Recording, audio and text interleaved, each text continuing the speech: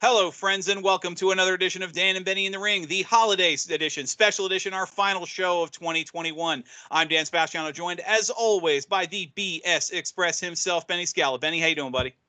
Dan, I could not be happier. Our last show of the year, and one of my favorite songs of all time was released in 1991 by the beautiful Vanessa Williams, called "Save the Best for Last," and that's what we did. We saved the very best for last. Absolutely. And as we wrap up the holiday season, we are joined by a special guest for the holiday. Benny, why don't you tell everybody who we got on the line with us? Well, Dan, I could spend the entire show introducing a man who needs absolutely no introduction, but here's a quick one. He's making a special appearance from the North Pole via Shawsville, Virginia.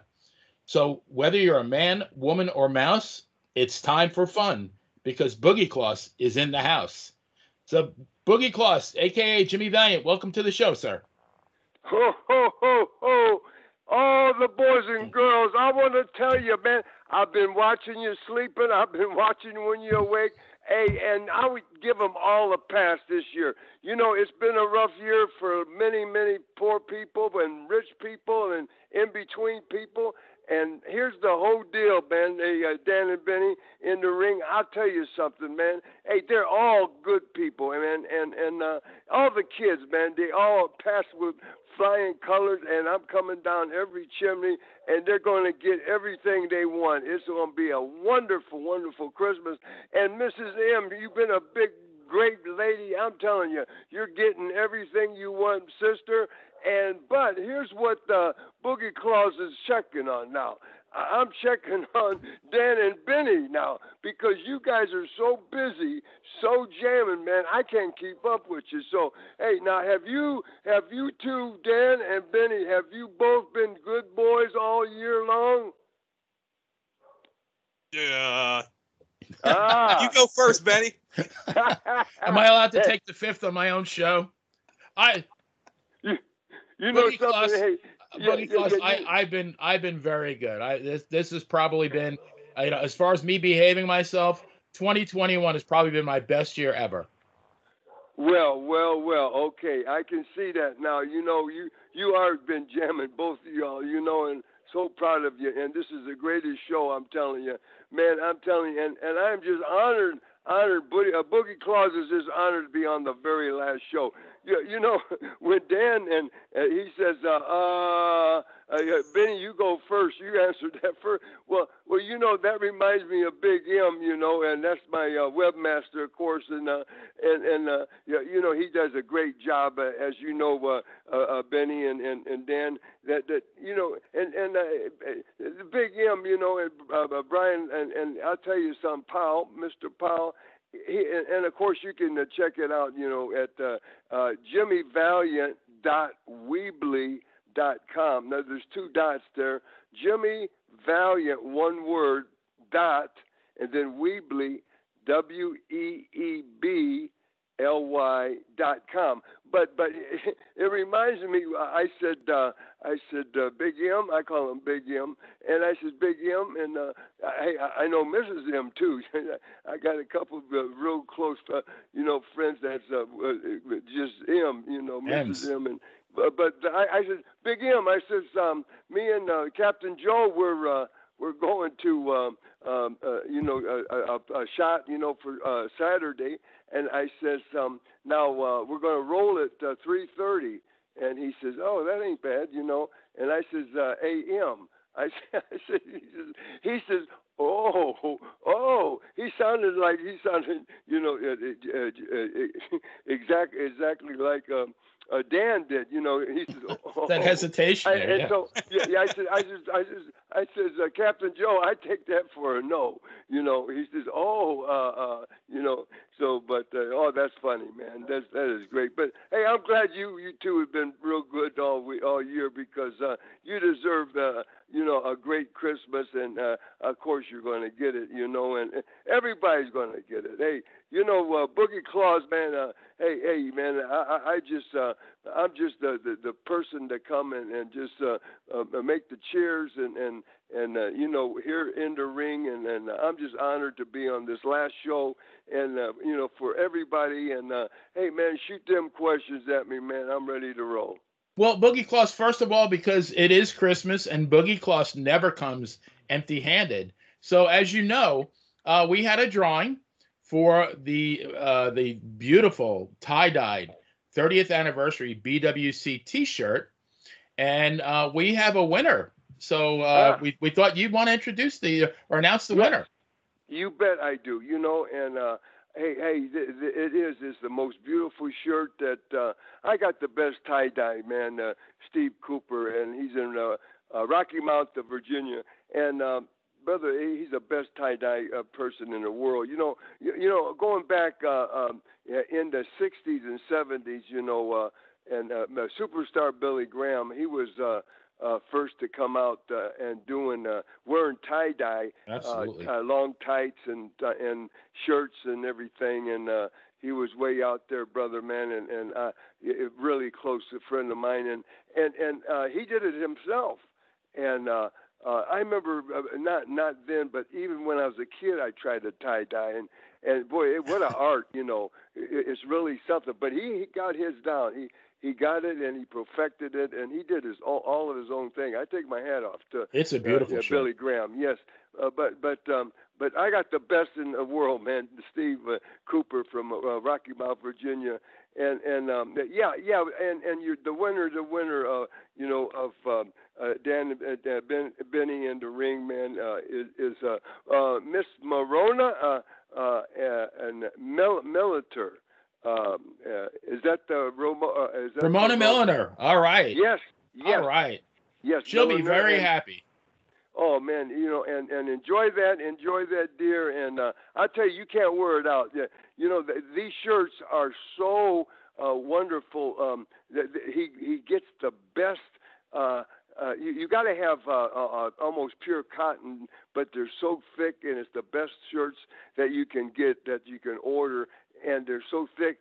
And they've been pre-washed twice just during the tie-dyeing itself, you know, and then it's printed on both sides, you know, and it's got you know, our 30th anniversary, as you mentioned, and we've been here, you know, with the kids, helping the kids and living out their dream, making their dream come true here at BWC in Charlottesville, Virginia, and just check it out. Of course, it's on our Weebly site, you know, with Brian Powell, Big M, you know, and JimmyValiant.weebly.com. But you know, hey, or you can just email me, you know, at JimmyValiant@Outlook.com. JimmyValiant@Outlook.com. And my beautiful wife Angel, and you know, if I'm out here, she will answer you. I answer everybody, and she'll tell you, Boogie's not here right now, but hey man, you know, he'll get right back to you, and I do, and every person that emails me or messages me, I get right back on it, and you know, it's nothing but business, man. You know, it's something, and I enjoy. You know, I have time now. You know, I've wrestled since 1964, as you all know, and it's 58 years and almost going on 60 years, man. Because in 2022 it'll be 59 years. So just one more year, and it'll be a 60-year deal. And I wrestled last Saturday. So I'm still wrestling, but but you know, just on the weekends, and I don't have to wrestle. You know, I just want to be a goodwill ambassador. I just want to be somewhere every Saturday, close to my home. Right. You know, as you know that you know, I turn down, brother, if it's over 3 hours. You know, I want to sleep in my own bed every night. And for 60 years, I've been wrestling almost. Just to say that. Well, 30 of them years, I have been in motels, hotels. So half my life, I've slept, away from my home, and now, I'm in my bed. We're in our dream home, Angel and I, and we work so hard for it, and God's good, man. I'm just enjoying life, and I get up. I go to bed early, but I get up early, and I get out there, and I call it farming, and I take care of the compound here at myself, and I'll be 80 years old in 2022, August 6th, and but God's good, and of course, I got all the older people stuff going on with me, but you just got to keep cooking, man. You just can't stop. You just got to continue and just get out there and dig it and scratch and keep on going. And I want to do something every Saturday, which I do. I keep myself booked, and but I just turn down the big stuff, man. They want to fly me to New York. They want to fly me to California, Chicago, but Lawler just called, man, and, wanted me to come into Memphis, and they got a casino. We'd go over in Mississippi, Arkansas, they got casinos there. But I said, man, I'm done flying. I'm done, going, period.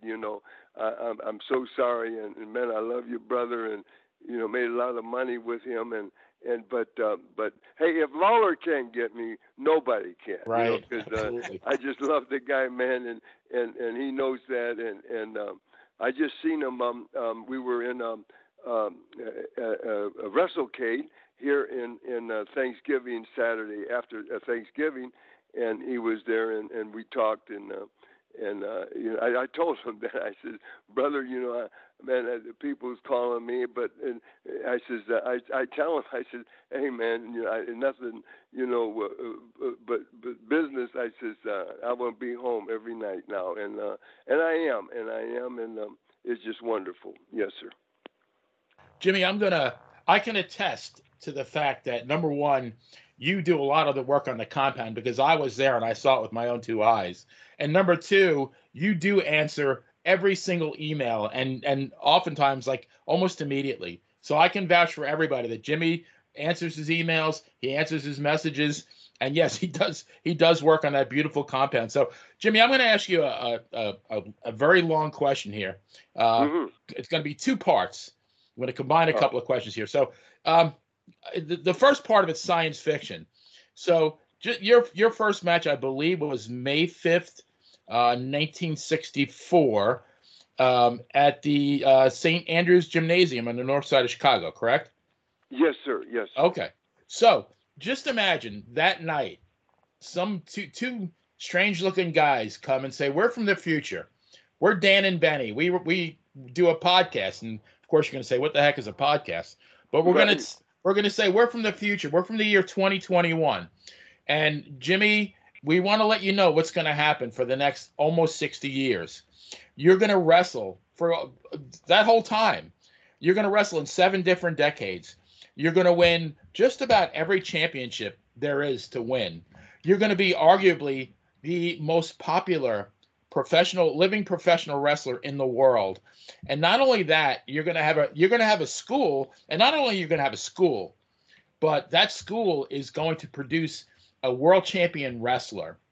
So the first part of the question is, if somebody told you that almost 60 years ago, of course you would have probably thought we were nuts coming from the future, but did you have any idea that all that was going to happen to you? And then I'm going to ask you the second question real quick too, if you could just add it in there, because I've wanted to ask you this for 35 years. I used to watch Saturday Night Wrestling for every Saturday night religiously, 6:05. I watched specifically for one reason. I watched for you to have your match, the boy from New York City Music. You'd come out, hug and kiss everybody. You'd win your match pretty quick. And then you would call Tony Schiavone, Tony Schiavanto. So for 35 years, I've wanted to ask you, why did you call him Tony Schiavanto? But I'm really interested in hearing the answer to both questions. You bet. You bet. Thank you so much. And yeah, starting out, it's something that you got to be in the right place at the right time. It's all timing. And I was just a young kid, and I was just there. I was at a health club that I was managing for a ex-pro wrestler, and I didn't actually know, that I knew he wrestled, but I never seen him because he didn't wrestle for like 10 years. And when Nikolai Volkov came in and around, and he came off the tugboats then. And now I'm talking about the original Nikolai Volkov. Yes, sir. Yes. His name is Steve Gobb, and these guys were hot. They were the Volkov brothers, Steve and Nikolai and Boris Volkov, and they were red hot, in the 40s, 50s, 60s, but Nikolai has already retired, and his original partner, Boris, now he retired, and so he was on the tugboat. He was the captain, and his job, and he didn't wrestle for years. And my boss that owned the health club, the Acres in Calumet City, Illinois, right out of Chicago, and South Chicago, and he they hooked up together, and they just looked. Just like my boss, which his real name was Frank Zila, and he looked he was like Dick the Bruiser type. He was like 5 foot tall, but he's 5 foot wide. Just big, huge, 20-inch neck and big barrel chest and had them crooked nose and cauliflower ears and really old time people there, old time boys wrestling, and when Nikolai came and they hooked up and they were going to go for one more run, well that I was just in the right place at the right time, and my boss, which became Boris Volkov, he says, Jimmy, why don't you do this, man? You're young, you got good body, you're good looking. He's telling me all this stuff that he see that I could make it in this business, So and God was with me, just on my side, and he's my boss. He says, I'll train you, man, and bop, and hey, how can you say no to that? And I missed the contact, because I played 6 years of football, just in high school and grade school, the 7th, 8th grade, and 4 years of high school, and I just loved that, one-on-one and the binging and the banging, and I worked in the line, man, and that's where the game won right there. That's because you're digging and scratching, man, and I just love to hit and get hit, and it's just something. It's not for everybody, but I missed that. And now I'm bodybuilding, and well, that's how I got in it. I was right there at the right time, and I took it. Who knows? I had no idea. Hey, Dan and Benny, I had no idea, man, how far or where this would go. Because I was happy. I had my family, started, and I had a little girl, and then another one on the way. Seemed like it around that time, and 64, and so I just got out there, and he just schooled me, and I was in the ring, and actually I got really trained. Because we didn't have no ring. The first ring I was ever in, I was in the match, and that was like 5 weeks, 4 weeks, whatever, 5 weeks I think it was. Once he started training, but I couldn't tie my shoes. I couldn't do nothing. I didn't know. And the funny thing was, downstairs we had a world champion, an NWA world champion, which I didn't even know. Bobby Manigoff, man, and he was world champion 1942, and that's when I was born. And Wow. y'all check the records right there, Bob Manigoff, and he was the same belt that Flair and Flair and the Funks and Briscoe and Harley Race, the same belt, that they had. What he had, he was a world champion, and so he showed me a lot, and he was downstairs in our health club, and at the time he had the coma in his eyes, he's almost blind, and of course he was retired older, and he was massaging, he was doing massages there, and for his living, and so I just go down and I didn't know anything, man, just green as it can be, and I knew that, and I wasn't ready for a match, but they put me in there. They put me in the first match just in weeks, and so actually how I learned was on the job training, and what a way to do that. I mean, they had no schools at that time. Vern Gagne School came years later, and they had I think Bastien, Red Bastien's partner had something going on or help training something in around Detroit, but I heard. But there was no training, like Boogie's Wrestling Camp in Shawsville, Virginia, which this is our 30th year, as we just mentioned, giving the shirt away, and we have that for to celebrate and to commit that the 30-year anniversary shirt, which is gorgeous, guys, and check it out on our website and everything. But getting back. So no one had a school like this or whatever training the kids. So you would learn on the job. And here's the whole thing, Dan and Benny, that if you were a wise guy, and thought you knew everything, and you wasn't respectful, and you wasn't whatever, and it's just in me. That's how I was raised. To respect your elders, to respect your teachers, you respect your bosses, just everybody. I respect just everybody that I meet, just even young kids, man. You can learn from young kids, old kids, or anybody. You can learn from anybody, just give respect.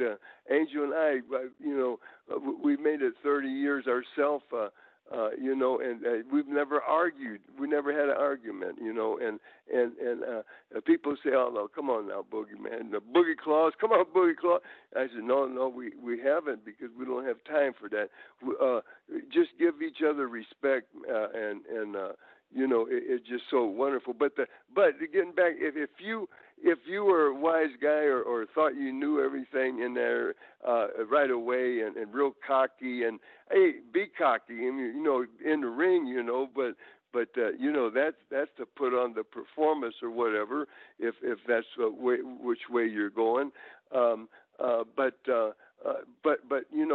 being in the dressing room or outside or whatever, and these guys, these old timers, I'm telling you, brother, hey, they'd break your leg, arm, and hey, they would get rid of you. You wouldn't have a chance without being, really respectful and knowing that you got so much to learn, and knowing that you don't know nothing. And I didn't know nothing my first match, and man, I was out there, and all of a sudden, man, I got holes on people that hey, how did that happen? You know what I mean?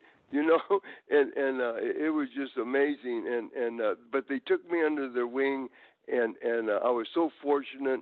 It was all timing, and and within I worked there I think 3 or 4 weeks, Saturdays in a row, and against Billy Gills, and he was another. They went as a G-man. She's G-man, right? Johnny Yes. Gilbert. Yeah. Johnny Gilbert was his partner, and I had a partner.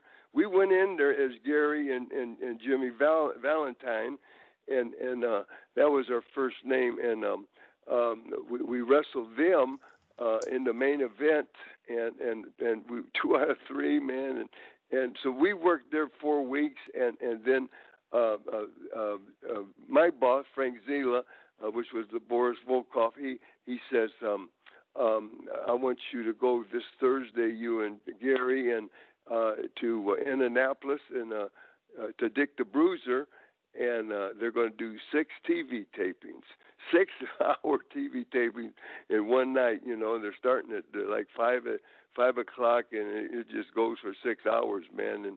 And we did that, and Bruiser he gave me a couple of little house shows, and gave Gary a couple, and it just went from there. And then I was lucky to be right there in around Chicago, Calumet City, Hammond, Indiana, far north as you can go, right on Lake Michigan there, and 30 minutes from the Loop. You could be from downtown Chicago is where I was raised, Hammond, Indiana, and is right next to the Illinois line, of course, and I was lucky to be there because you know, in 300 miles I could go east. I could be in Detroit and working for the Sheik, and you know, in Coble Hall and all his towns in Ohio and Michigan, and then they sent me to Vern Gagne, 400 miles to Minneapolis, and Vern had probably the best territory next to WWF, Vince McMahon Sr., who I worked for, and he gave me the big break. Vince did, and the Vince you see today, that's his son, you know, we called him Junior then. But you don't have to call him Junior no more. I'll tell you that, brother. You know, because he just took it to another limit and another space, man. You know, than his father. But that was the best territory in the world, was WWF for Vince Senior, and so then I was close to Vern, so I worked there.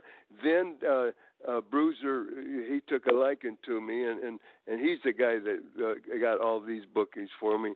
Then he'd send me to 300 miles. I go to St. Louis, you know, for Sam Mushnick and Kiel Auditorium, and so I do TVs for all these guys. And when you do TVs, you start out, and I was just a young kid, and you know, they test you, man, and hey, you know, it's not like they get you ready and you come out as a star, brother. I had to dig and scratch and crawl, and all I know is I was making money for my family. And at that time, in the early 60s, guys, you could be at any factory, and all you're making is $3.06 an hour. And you know, women didn't work back then. Many of them didn't. Mine didn't. My mother never worked. My wife never worked. And so for $100 a week, I paid all the bills, the rent. I paid the gas for the car, for the you know, my kids, for the clothing, for the food. For all that, I did all that on $100. Everybody did. Everybody in the factory, unless you were had a trade like a electrician or a plumber or you know, your main master you know, mechanic would get instead of $3.06 hour or something, or they would get maybe $3.13 and maybe another dime more or whatever, you know, than us. So everybody, the money was made. Well, here all of a sudden, I'm wrestling, and man, I go with Vern Gagne, Minneapolis, and on a Saturday. And I remember at the beginning, I'd take a train up from the Central Station in Chicago, and I'd ride that thing Friday night all night long and get there early Saturday morning and go straight to the TV station. And Vern would give me $50 for doing that TV and coming that far. And then that night, every time I went there, he'd either have Minneapolis or St. Paul, they're twin cities. That he'd have one of them, because every other week he would work one, and the next week he'd work the other.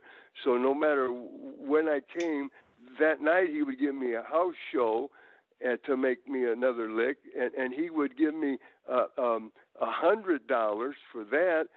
Man, I made $150 in one day, and soon as that shot was over, I'd go back to the train station in Minneapolis, and I'd get back on that train and stay on it all night long, coming home. And now I've been up since Friday. I haven't laid down or nothing, and it was tough, but it's always tough, But my goodness, I come home, and one day. And really, it took time I got back home is 3 days. But I made more than I would have if I was working a regular job. And so every weekend, I worked, and then of course then they started working me during the week, and it was I was making better just underneath just doing and on TV, I started out, and man, they just eat me up. They just called all the young kids just good young white meat, and they'd throw us in, like the lion den, man, to all them, old nasty heels, as Dick the Bruiser would say, and they just chew me up, man, and Furpo and Mad Dog and just all the old timers, would just eat the kids up, but that's how we learn. And then all of a sudden, I didn't say nothing, man. I'm just trying to feed my family and learn to trade, and then all of a sudden, man, boom. Hey, he get me on TV, and he says, hey, go 10 minutes through, call it a Broadway. Go Broadway with Johnny Case, which he was a star there in and they teach you, then we'd get a house show, and that's where you'd really learn, because they would let us they take the old timers and man, we'd go maybe 20-30 minutes, and hey, they could beat me, didn't whatever at the end of that, but I went that long to be taught, and I didn't say a word, man, and I just want to tell you one thing. When Dick the Bruiser, my mentor, my second mentor, my first one, of course, was the Volkov, but my second mentor was Bruiser, and Dan and Benny, I tell you, man, when his wife Reno told me, he says, after he left, he says, Jimmy, he says, Dick told me time and time again, so many times, he says that he wished that he had 12 or 15 of Jimmy Valiant's working for him, because I was always on time. I was always early. I'm early today, man. I've been early my whole life. Even when I was 8 years old, I had a paper route. I was always early. I'm out there middle of the night waiting on the papers, so I could fold them and do all that before I went to school. And I was flipping hamburgers, man, at the drive-in at 12 years old. I always had a job, man. I was 15. I bought 2 cars myself, and I couldn't. I drove them, but you're not supposed to. But I was driving down the alley, no license plates on. Hey, I paid for them, man. And it's just something that I'm a go-getter, and I always early. But anyway, he says, I wish I had 10 or 15 of these guys, Jimmy Valiant's, because he never gave me a bit of trouble. Never, whatever I said, he never questioned nothing. He never, tried to change something or anything, and always on time, and just a great kid, man, so that's how I did, and that's my whole life, and I do it today, and they hire me today, and hey, I've worked for the biggest territories, like you said, Benny, in the world, I've worked WWF for Vince 3 different times in New York in the 70s. Stayed over a year each time, always around 15 months, and that's the best territory ever. And then I worked for Verne Gagne, and then I went out to San Francisco, worked for Roy Shires, and I worked for, of course, Jarrett, and Lawler, forever. They're still trying to get work with me some, but I'm done with that. But and then of course I went to Crockett's in the 80s and stayed. Oh my goodness, stayed almost the whole decade there. 81 till they closed, till they sold to Ted Turner in November of 87. So it was almost 88. So I was there 7 years, I guess, straight, and they just kept feeding me. I was the boogie woogie man, reinventing myself. From handsome Jimmy, real cocky, clean shaved, good body, blonde. One of the first, not the first, but one, then I did different things, and I reinvented myself to the boogie woogie man, and didn't change my style, and I got that off from Dick the Bruiser, because he was a character, as a baby face, good guy, and a crowd pleaser, and so I just prolay that to being I didn't change my style. I'd hit someone with chairs, man, and I was working with all the bad heels, of course, and they hated them anyway. But they loved me because the crowd, the boogie woogie, come out and I'd dance and came out the music first to come out. Not the very first. The very first was Gorgeous George, and my manager.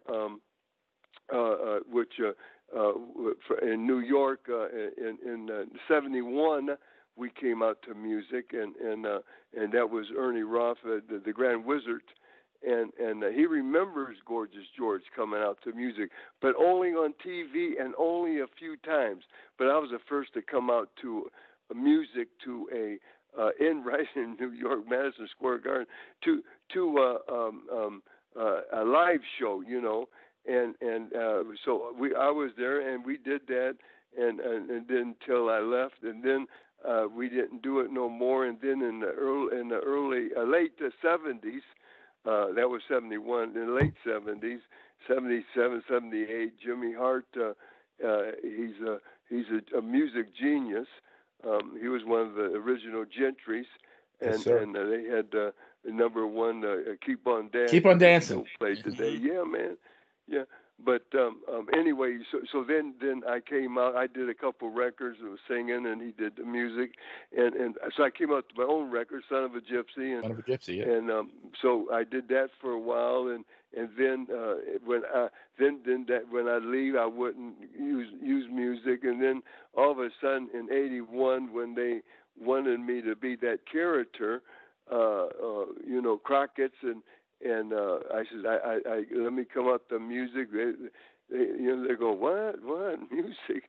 I said, yeah, that's how I got over in Memphis and strong, and because Jarrett just called and wanted me to come in, to do and help them out and bop, and I did, and and he smartened them up to what I was doing for them there and how I was doing it, and so that's how the Boogie Woogie Man. So I reinvented myself. So I was a bad guy for half my career and a good guy for the second half, but didn't change my ways. If I hit them with a cheer or pull their hair, and the referee, the heel say, "Hey man, he's pulled," and I says, "Referee," I just pointed to the crowd, "Hey, did I pull?" And they lied for me. No, he didn't. You know what I mean? And that's just the character, and I took that from my mentor, second mentor, Dick the Bruiser, and that's how he was. Him and Crusher, they were just characters, and didn't change their style. They were just rough, just brawlers in there, and that's how I was as the Boogie Woogie Man. And man, I'm just going on. I don't know. What was the second part of that, Benny? That question? No. Why did you call Tony Schiavone Tony Schiavanto? Okay. Well, I always name people if I like them or been around them anyway, and so just like I'd call superstar Billy Dundee in Memphis. I started calling him Willie, and that was my Willie, and just like Jerry the King Lawler. I just started calling them Kingfish on the interviews and everything, and Lance Russell, our announcer, I renamed him Lancer Dancer, and just like Memphis, man, Memphis, I started calling it Mempho. In fact, in my song, it was Son of a Gypsy that Jimmy Hart wrote. And I all my interviews I start out, "Whoo, Messy Daddy, handsome Jimbo from Mempho, feel good, baby," and so I called Memphis Mempho.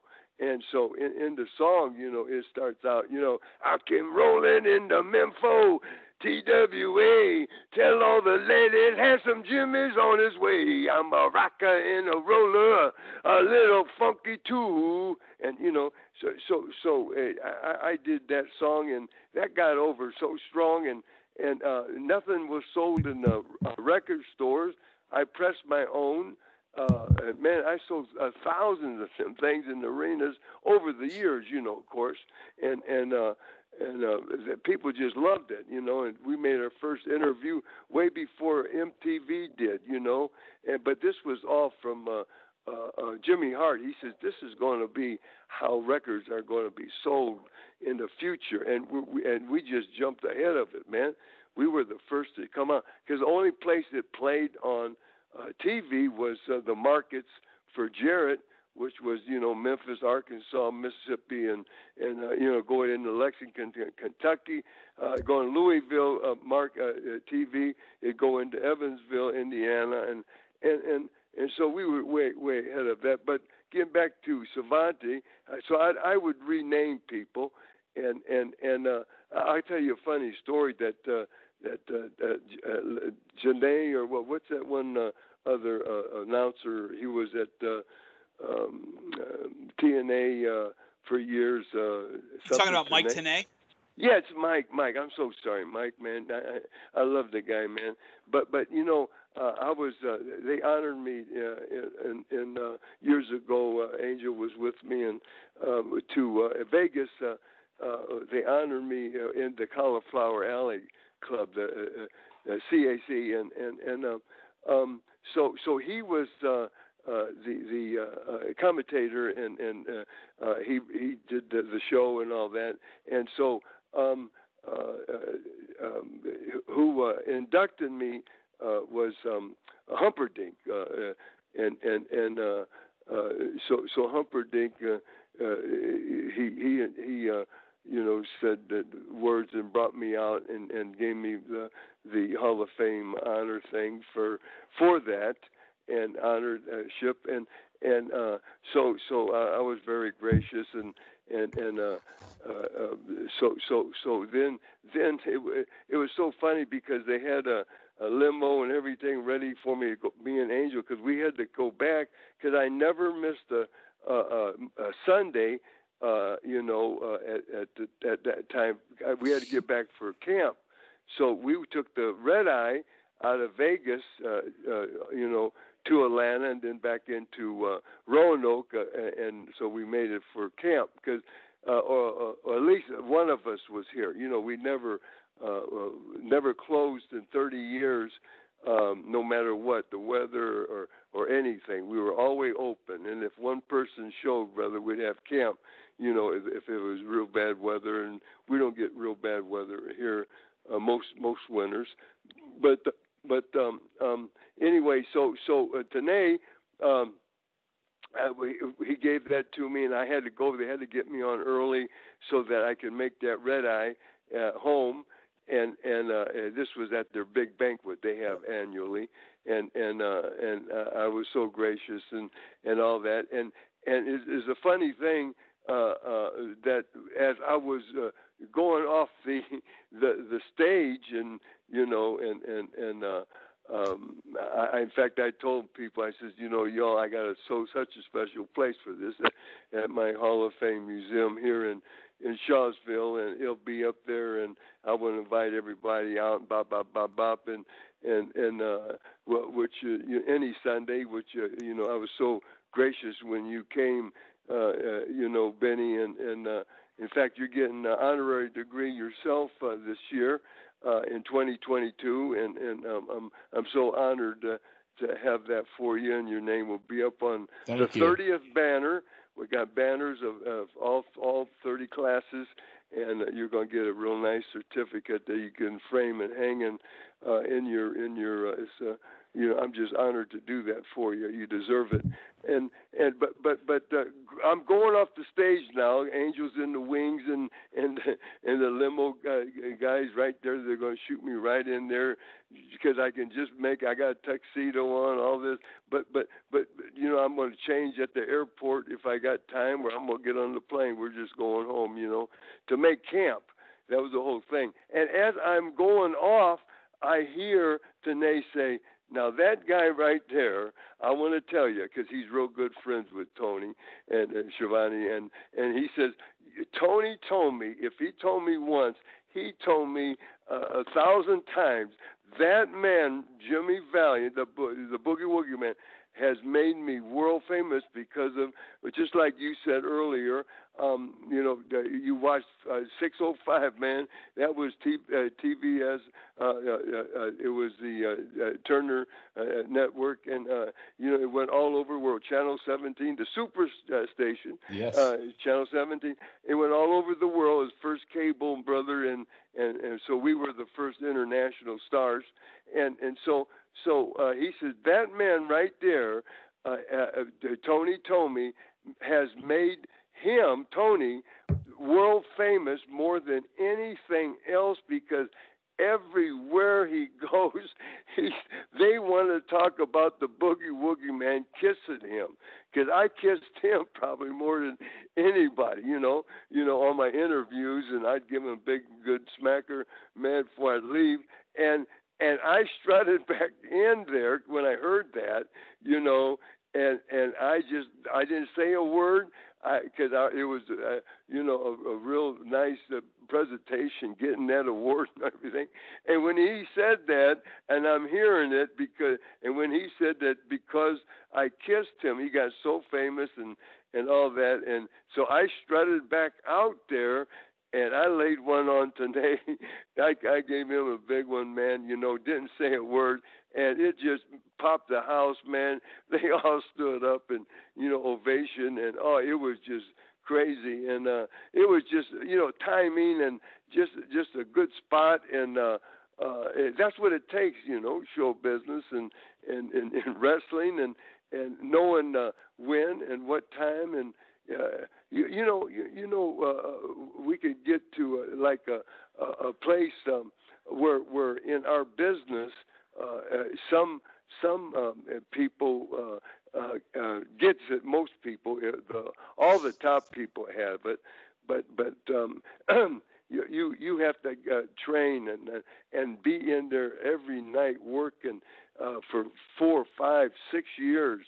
Now, if you don't get the whole picture. If it don't all come together for you within six years, you may never get it. You'll be at one level, and you'll never progress more. You'll never, you'll work right there in the middle, which is nothing wrong with that. Man, you make a good living for your family, and so many good hands. And I'm not putting nobody down, man, because buddy, they're out there doing just like every one of us.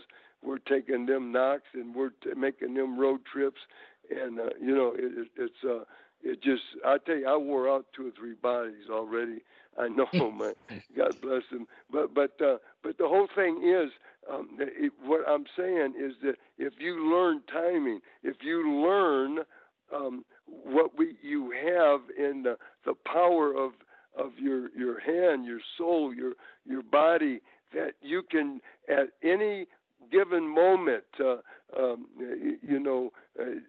and Benny, any given moment that you can take and get them spectators, them great wrestling fans, just at will, when you want to, just take and work with your opponent, and your call when you want to just bring them right out of their seats, standing up, yelling, booing, whatever you are, what side you are. If you can learn to do that, and what power, and then sit them down when you want to. You can, and there's only a few different professions, like a good a preacher, that can make you, walk the pews. I mean, cry. I mean, talk in tongues. I mean, can do.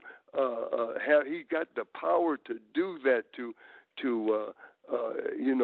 do the exact same thing, or a good a storyteller, a teacher, a good. You got their attention, the little kids, and she can do that, or he can, or like a politician. Same thing. There's certain professions. Even you two, you can do this. To your audience, to your the spectators, to whoever listens to your shows, and carnival people. That they can do. It's just a certain a group of people that can are able to do that. But you got to master it. You got to do it, and it takes years to learn that. And but again, some never gets it, which is nothing wrong with that. But the others are just, oh my goodness, it just blow your mind, But so I just started calling Tony Schiavone, and he just nickname. I just came up with it, and I'd call Jared's father-in-law, which he married his daughter, and Eddie Marlin, and I called him High Pockets, and I called Mr. Coffee that he was one of the persons over the buildings where we wrestled there in Memphis, and I mean, he was around the wrestling, all the way back when Elvis used to come in, the old, the old arenas in Memphis, and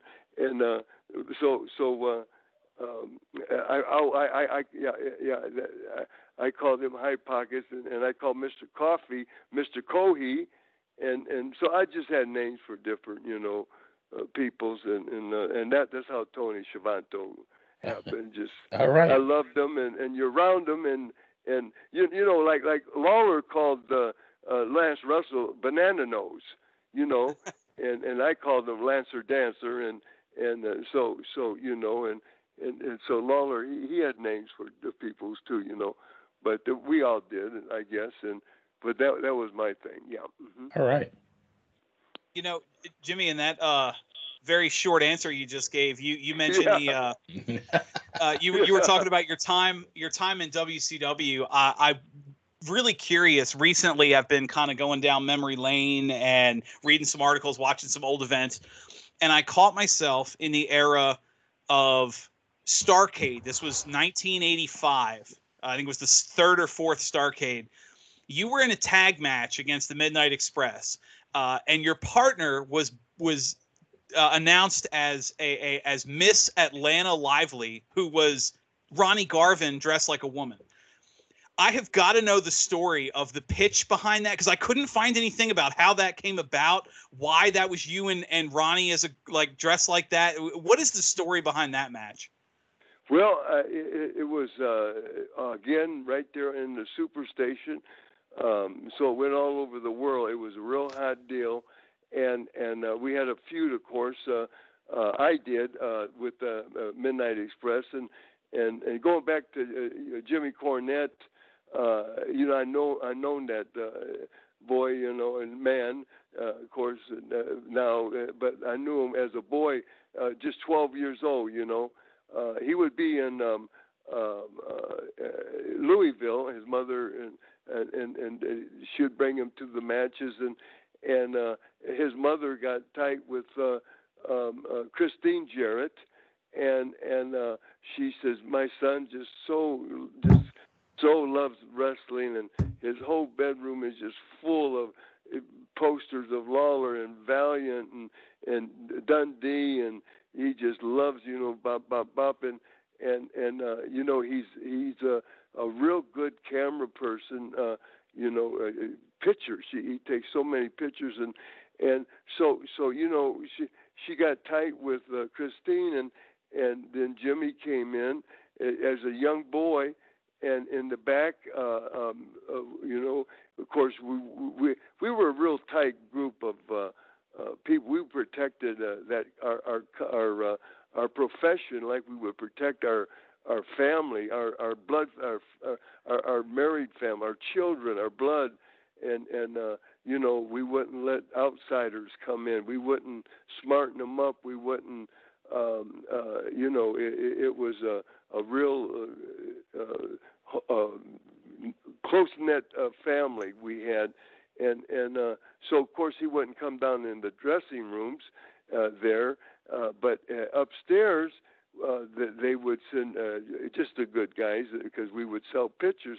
Well, Dundee and myself and Lawler and Austin Idol and whoever was there would come up and take pictures upstairs in the hall back there, not by the fans, and they'd let them back there where Christine would stay, and that's how we'd come in through that door, and all the wrestlers only.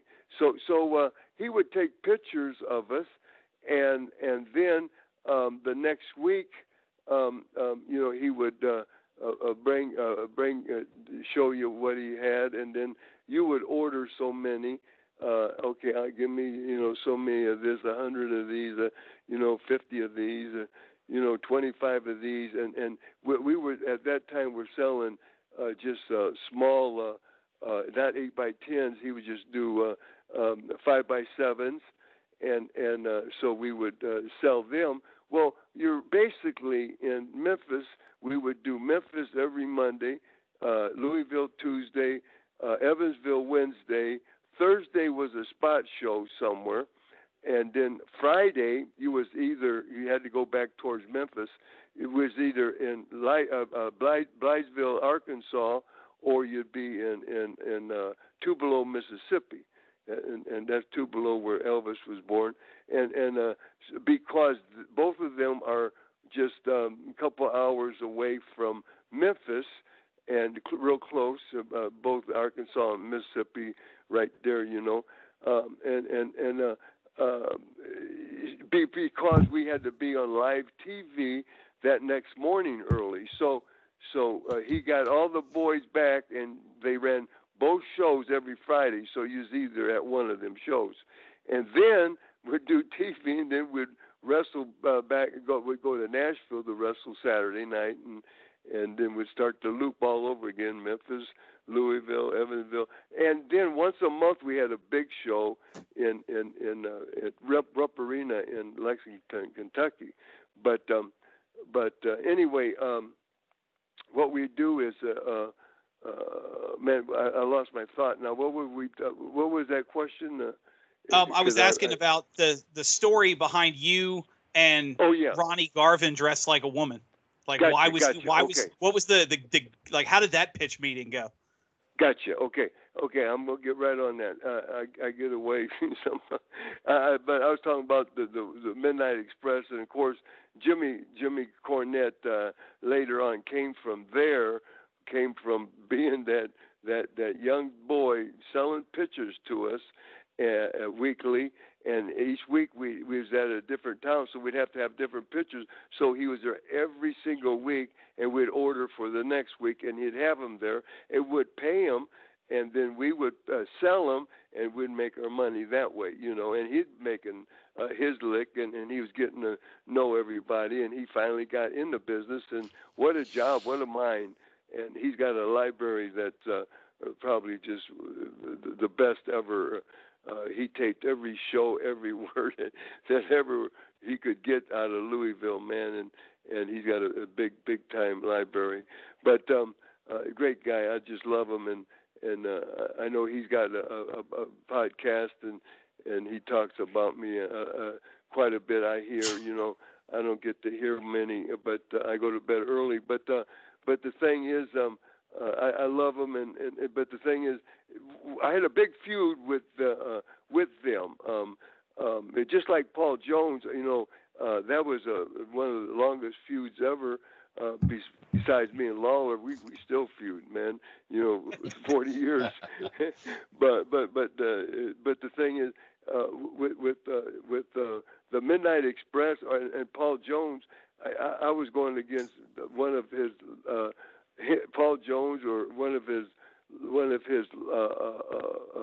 army man, 7 days a week, for 5 years. That lasted 5 years. But getting back to the Jimmy Cornette and his Midnight Express, I had a feud, but I was always on my own. It was Valiant's War. Everything is a boogie woogie man. I had to do all this by myself, and of course I get partners. Dusty and Magnum and Steamboat and Wahoo and Piper. Man, I'd get all kinds of partners, with me at different times, but it was basically me. And so here we go. And I told they didn't, we were just kicking their cans everywhere, man.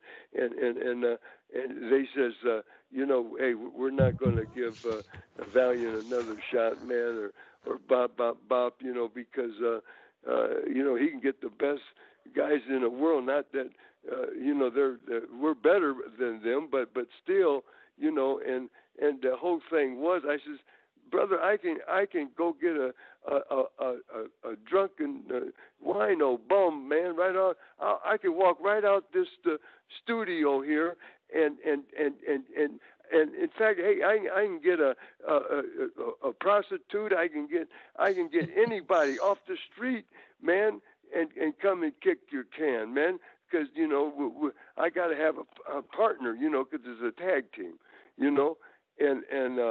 and they says, well, you just go get that old wino or stripper or whatever, go whatever, and they like followed me out and I says, come on, camera people, and they went on with the show, but hey, I just walked outside and then and how the streetwalkers are and all that, and there she was, man, and I brought her in, and man, hey, I want to tell you something. She had the girdle on, she had everything, man, with the wig and everything, and I mean lipstick, and hey, she looked, she looked good. She looked like a woman, man, and but it was a big, good thing, and on that match. I remember out there, and we just lost them, beautiful Bobby, you know, and God bless him, man, Bobby Eaton, and he was one of the first high flyers guys, and it just breaks my heart. We're losing so many people, you know, and it just man, just so many legends, and it's just so hard on.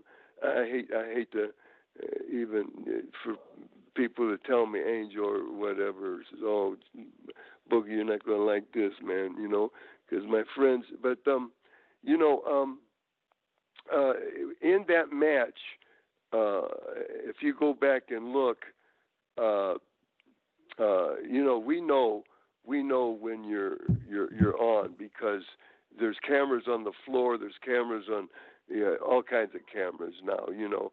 But when that red light's on, you're being filmed, you know.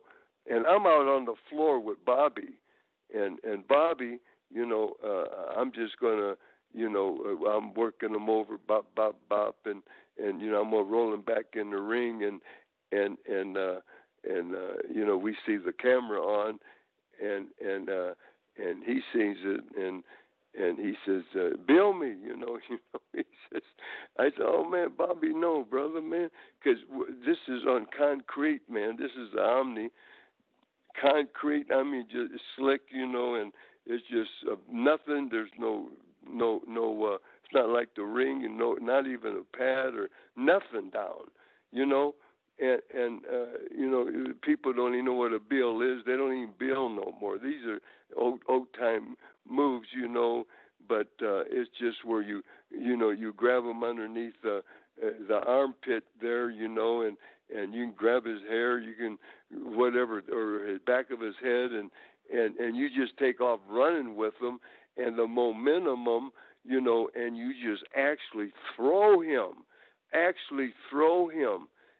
And this is called a bill, and you never see it, man. This is old time stuff, man, and we're old timers, you know, and we still use stuff, and so I just took off running, and I'm trying to, you know, I was going to throw him back in the ring, you know, and you know, because I worked him over there, but when the light came on, he says, "Bill me," and now I know what he wants. He's wanting me to bill him on that concrete floor, man.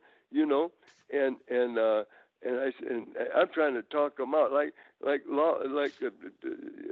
know, I've worked so many shots with, God bless, with another one we lost was Ivan Koloff, the Russian Bear, and he'd always get up on that top rope, and you know, he loved to be slammed off that sucker, and I try to talk him out of it, man. "No, brother, scratch my eyes, man. No, brother, man. You know, it boom, slam me, boy, boom, I slam him. But he loves, you know, and he wants to pop that crowd and please them, and God bless him. He at the end there, he couldn't walk, he was all humped over, and you know, and it's just from all that them bumps and hard work, you know, and you know, football players, they only go, you know, a good run is 4, 5, 6 years, you know, and they're done, man, you know. And I know Ernie Ladd and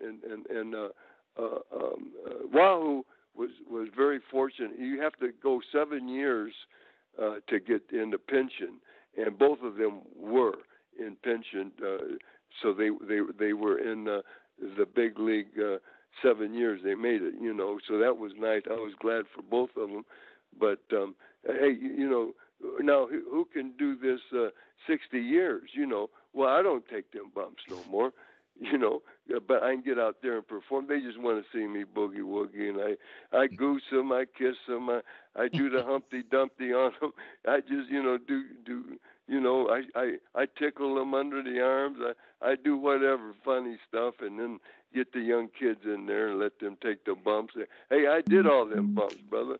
You know, but here, Ivan and them, they still wanted to do them. You know, even, but that's how you get broke down, brother. It's so bad, you know, but getting back to this.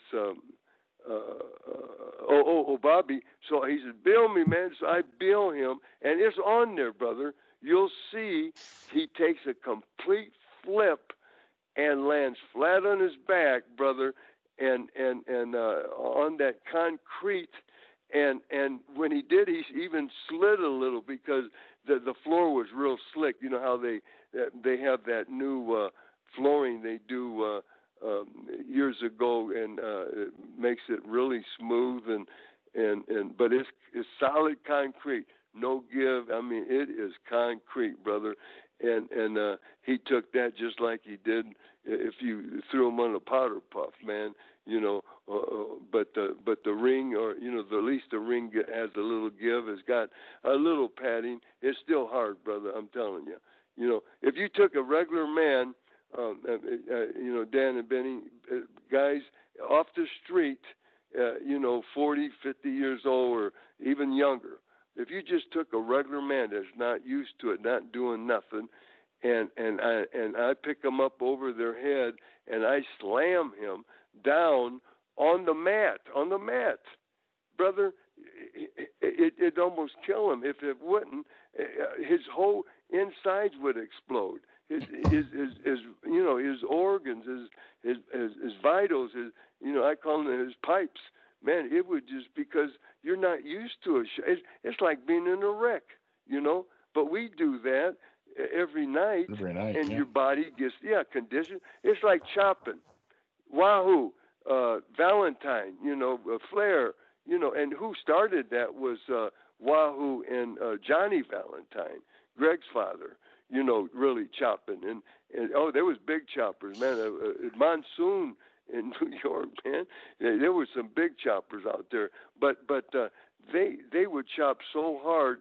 And hey, you got to make believers out of them fans, because I mean, they chop, brother, so hard on that chest, and Flair's chest, and you know, all that you would first see just the big handprints, and then blood would fill up that handprint, you know, and then chop again, and chop again, and then chop again, and it actually break the skin, and they would start bleeding from chopping, man. Him and Wahoo, I seen it, brother, night after night, you know, and from all the choppers, you know, but see, your body gets conditioned to that. Finally, their chest, it becomes like leather. You know, it's like if you're a carpenter, Benny, if you're a carpenter and you start nailing, now they got the gun, boom, boom, boom, boom, boom, boom, boom. But I'm talking about years ago with the hammer, and you do that hammer and you start. Well, if you start out, you're going to get blisters, and you'll bleed, and man, oh man. But you keep it going. Now because that's just your trade. Then all of a sudden you got nothing but calluses there. See, your body gets used to it. But if you took a regular person that has never done it, you know, like Gagne, God bless him, man. You know, I don't know if you heard. I'm sure you have. When he was in he had Alzheimer's, didn't know what he's doing, didn't even know his Greg, didn't even know nobody. You know, they put him in the home, and so he got into it with another old guy, and this guy was in his 90s, and said something about wrestling not for real. And you know, Vern, boy, he went crazy, and because he's old school and still protecting, and he knew that much, you know, but he didn't know nothing. But automatically he picked the guy up and slammed him on the floor, and it killed him. Did you hear about that? Yes. Yep. Yeah. Okay. And of course, what are you going to do? I mean, his mind's not there, you know, and he didn't last. God bless. He didn't last long after anyway. But there's nothing you can do. I mean, it would just happen. But it's just instinct, you know. Automatically, he just flipped out and slammed the guy and bop bop bop and didn't know what he's doing, and it's just automatic, you know.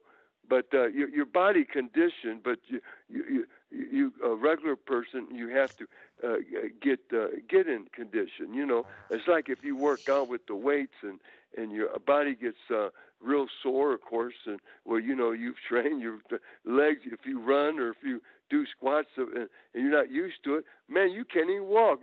Man, if you walk out of the gym, you'd be staggering around. They'll stop you. They think you're drunk, man.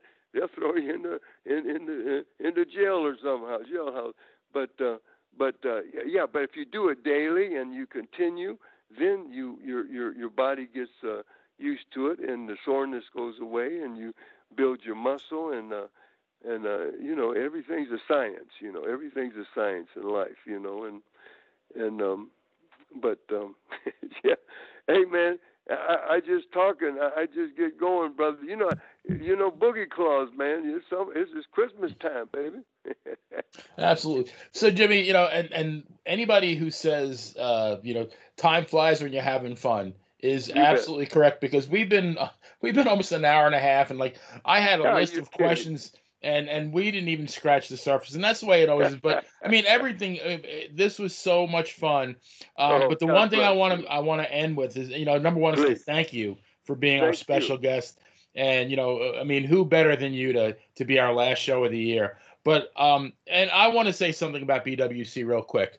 I've been there. I was there for your birthday bash, and you had mentioned in our your previous appearance on the podcast that you mentioned something to the fact that you'll be treated like a VIP. Well, you know what? You weren't kidding. From the moment I stepped foot on that campus, I was treated like family by everybody, and everybody is treated like that. It's just a great place. It's worth 4 hours of anybody's Sunday. So I wanted you to talk about BWC, because you can talk about it a whole lot better than I can.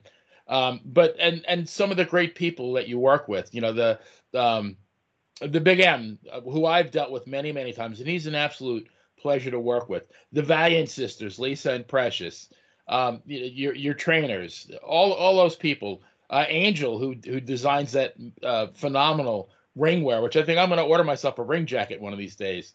Talk about all that and like what people can expect when they come to BWC. You bet. Yeah. And Benny, thank you for that. And Dan, thank you for having me on the last show, man. And I'm just thrilled, man, to be not only,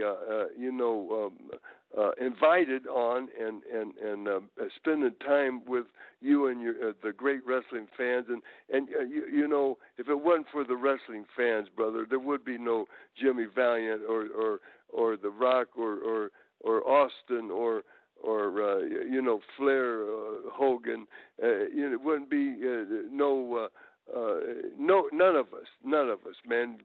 Dick the Bruiser, Vern Gagne, Crusher, man. I mean, none of us. And it's just I call them our bleacher heroes, and I take my hat off to them, man.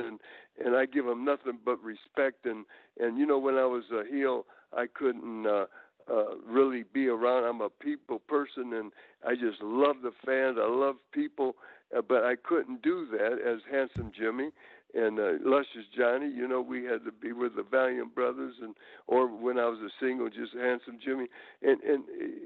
But when I was a Boogie Woogie, man, I could be myself, man, and I would stay there, and man, I'd sign autographs till the last person, would get a chance if they wanted to come and talk to me or whatever, man. I would do that, every night, and so I got nothing but time, and I really got the time now, and I just want to be a goodwill ambassador. But getting back to BWC, thank you for that, and guys, we're here every Sunday, myself and Angel, and we're here from 12 noon to 4, and man, you don't have to email, call, or any. Just show up. We're there. In fact, I'm there at 11. I open up at 11, and to get everything ready. And that's just how I am. I told you earlier I was an early bird, and I found out early the early bird gets that worm, and it's true. And man, I used to caddy when I was a kid, and I'd ride a bike. I'd leave out before dark. In the summertime, I'd tape a flashlight to my handlebars, Benny, and drive to Woodmar Country Club in Hessville. That's the suburbs of Hammond, and I would go out during the week with the professional clientele, the doctors, dentists, lawyers, and nobody was there. No caddies were there, and so I'd go out for 18 holes, and I'd come and they'd feed me and give me a tip, and then I'd come back and I'd get my pay from the country club, and then I'd go out another 18 holes, and I'd work 36 holes, and and now it's 9 o'clock in the morning, 8 o'clock, 10 o'clock. I've already been out 36 twice, two runs. Yeah, I got jingle jangle in my pocket, and now here comes the caddies, and now they're all out at the underneath the tent there, and so they're waiting on people, but I got the early people and the money people.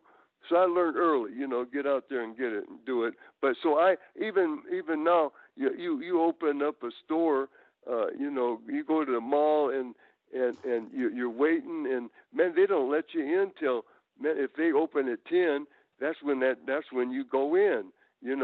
Hey man, hey, you come anytime. I'm from 12 to 4, but I'm there at 11. Man, I could get there at 5 to 11 like everybody else, and then and I don't believe in lines. Even when I ran shows here, I never did promote shows except 10 years. We ran shows for our annual our school here. We did a Valiant Cup Battle Royal, and our little town of Shawsville don't even have a stoplight, guys. And I can vouch for that. Yes, sir. It was at the old high school here, and it's a big gymnasium. And hey, we would pack it, man. And we'd have 400, 500, 600. The last show we did it 10 years. The last show we did 700 people in that gym, and because it was the old high school where all the kids would go from all the surrounding area here. And now they got a new real big high school, but anyway, so we had the big gym, but we always had we never had less than 400, and for 10 years, and it was their biggest fundraiser. They would always make $1,500, and I was so pleased for that, and biggest fundraiser of the year for them. As for the Beta Club, it was a scholarship fund for the kids, and it's a middle school now, and so they'd give that to one of the middle school sixth graders. But anyway, so we're there every 52 Sundays a year, Angel and I, from 12 noon to 4 o'clock. Just come, be our guest. There's no charge. We got Hall of Fame. We got a museum. You can go in all the buildings. You got full access to the building. You just get in and enjoy yourself. Come in. I'm always there 52 Sundays a year, especially now. I never miss, of course. And like you said, Miss Angel, she does all the great wrestling attire. She makes robes. Brother like Flair wears. She makes masks. She custom. I mean, right to you. If you want something made, I'll take her to you. I call it her sweatshop. Downstairs, she's got a complete sewing room, with the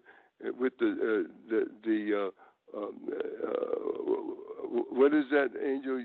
The Zucker, or what is that, honey? Would you? Yeah, Juki. She got the one. Machine, just like the factories that they go, 3 shifts on, man, 24-hour a day. You could run them machines she's got, and she's got the surgers, and she's got everything, and she's really good. She's started in 2000, so it's going on 22 years she's been doing it, and she is great. And she learned all this on her own. When she was a little girl, she would cut out little doll clothes and sew them, with her mother's stuff, and her mother taught her, and for make her own doll clothes, and so she's always been a sewer, and I know I got my personal Taylor, I trimmed down, I weigh what I did in high school. Now I real lean, and so all my clothes she takes in, and so she does whatever I need, and so I got my personal. But anyway, please come be our guest, and there's no charge. Bring anybody you like, and just hang out and be with the Boogie Woogie, Handsome Jimmy, the Boogie Woogie Man, WWE Hall of Famer, class of 1996 is one of the early classes. Snooker was in that class, and of course Captain Lou Albano, and of course Johnny, Luscious Johnny, my brother, and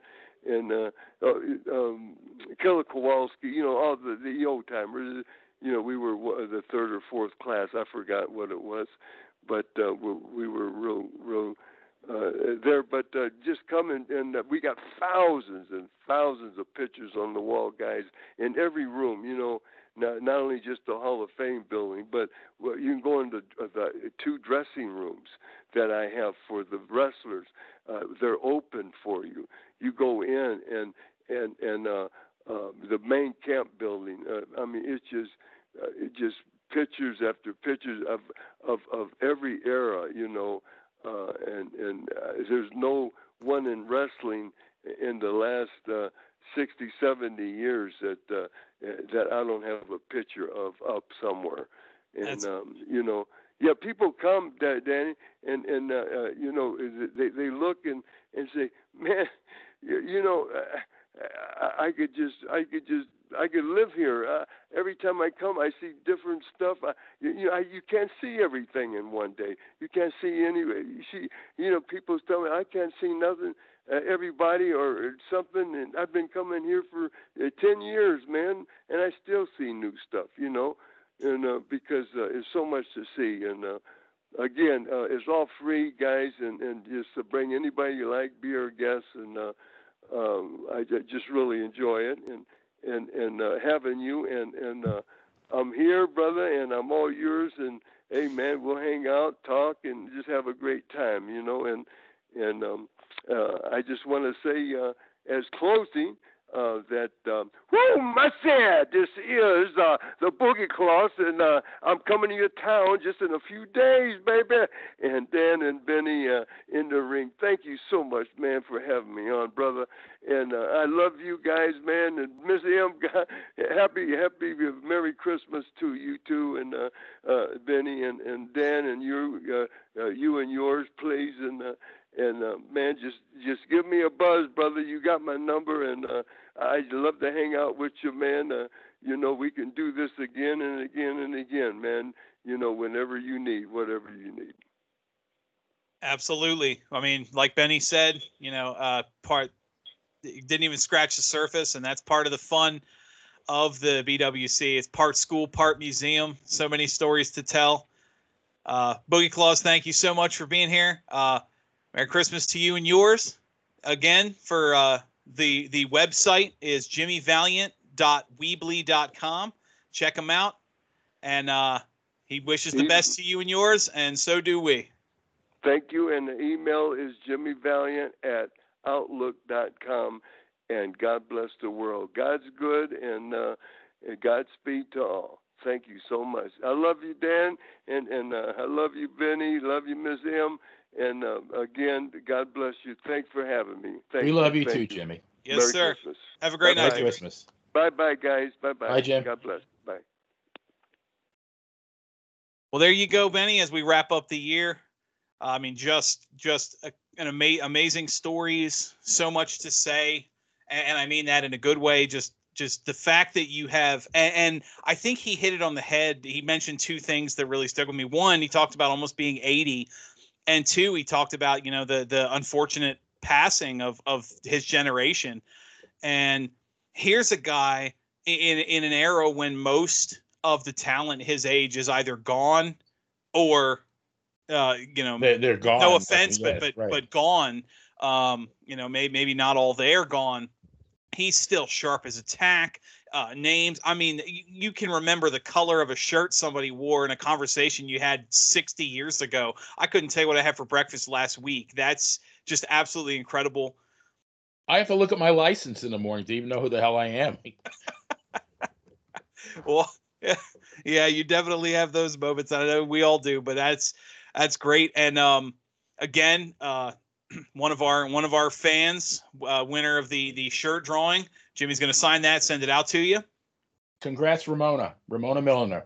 Absolutely. So she's active on the page. You gotta love it. And again, it's nice, like you said, every year, or every year, excuse me, every time we talk about the fans on the page and how we do this for them. This is the end of the last show of the year. We will not be on next week we'll be off for the holiday. We'll be back in January, kicking off another good year. I mean, this was our first, and we just keep chugging along. I know last week was our 50th episode, and I said in the beginning when we started, the average lifespan of a sports entertainment podcast is 3 episodes. We're at now 51, our holiday special. Jimmy Valiant telling the great stories, great times. So for those of you out there, I mean, we can't thank you guys enough. It was a great year to spend with everybody, and we look forward to doing it again next year. Absolutely. So for the BS Express himself, Benny Scala, I'm Dan Sebastiano. Y'all have a great holiday. Like I said, we'll be back in January, and we will see you next time we are back in the ring. Merry Christmas.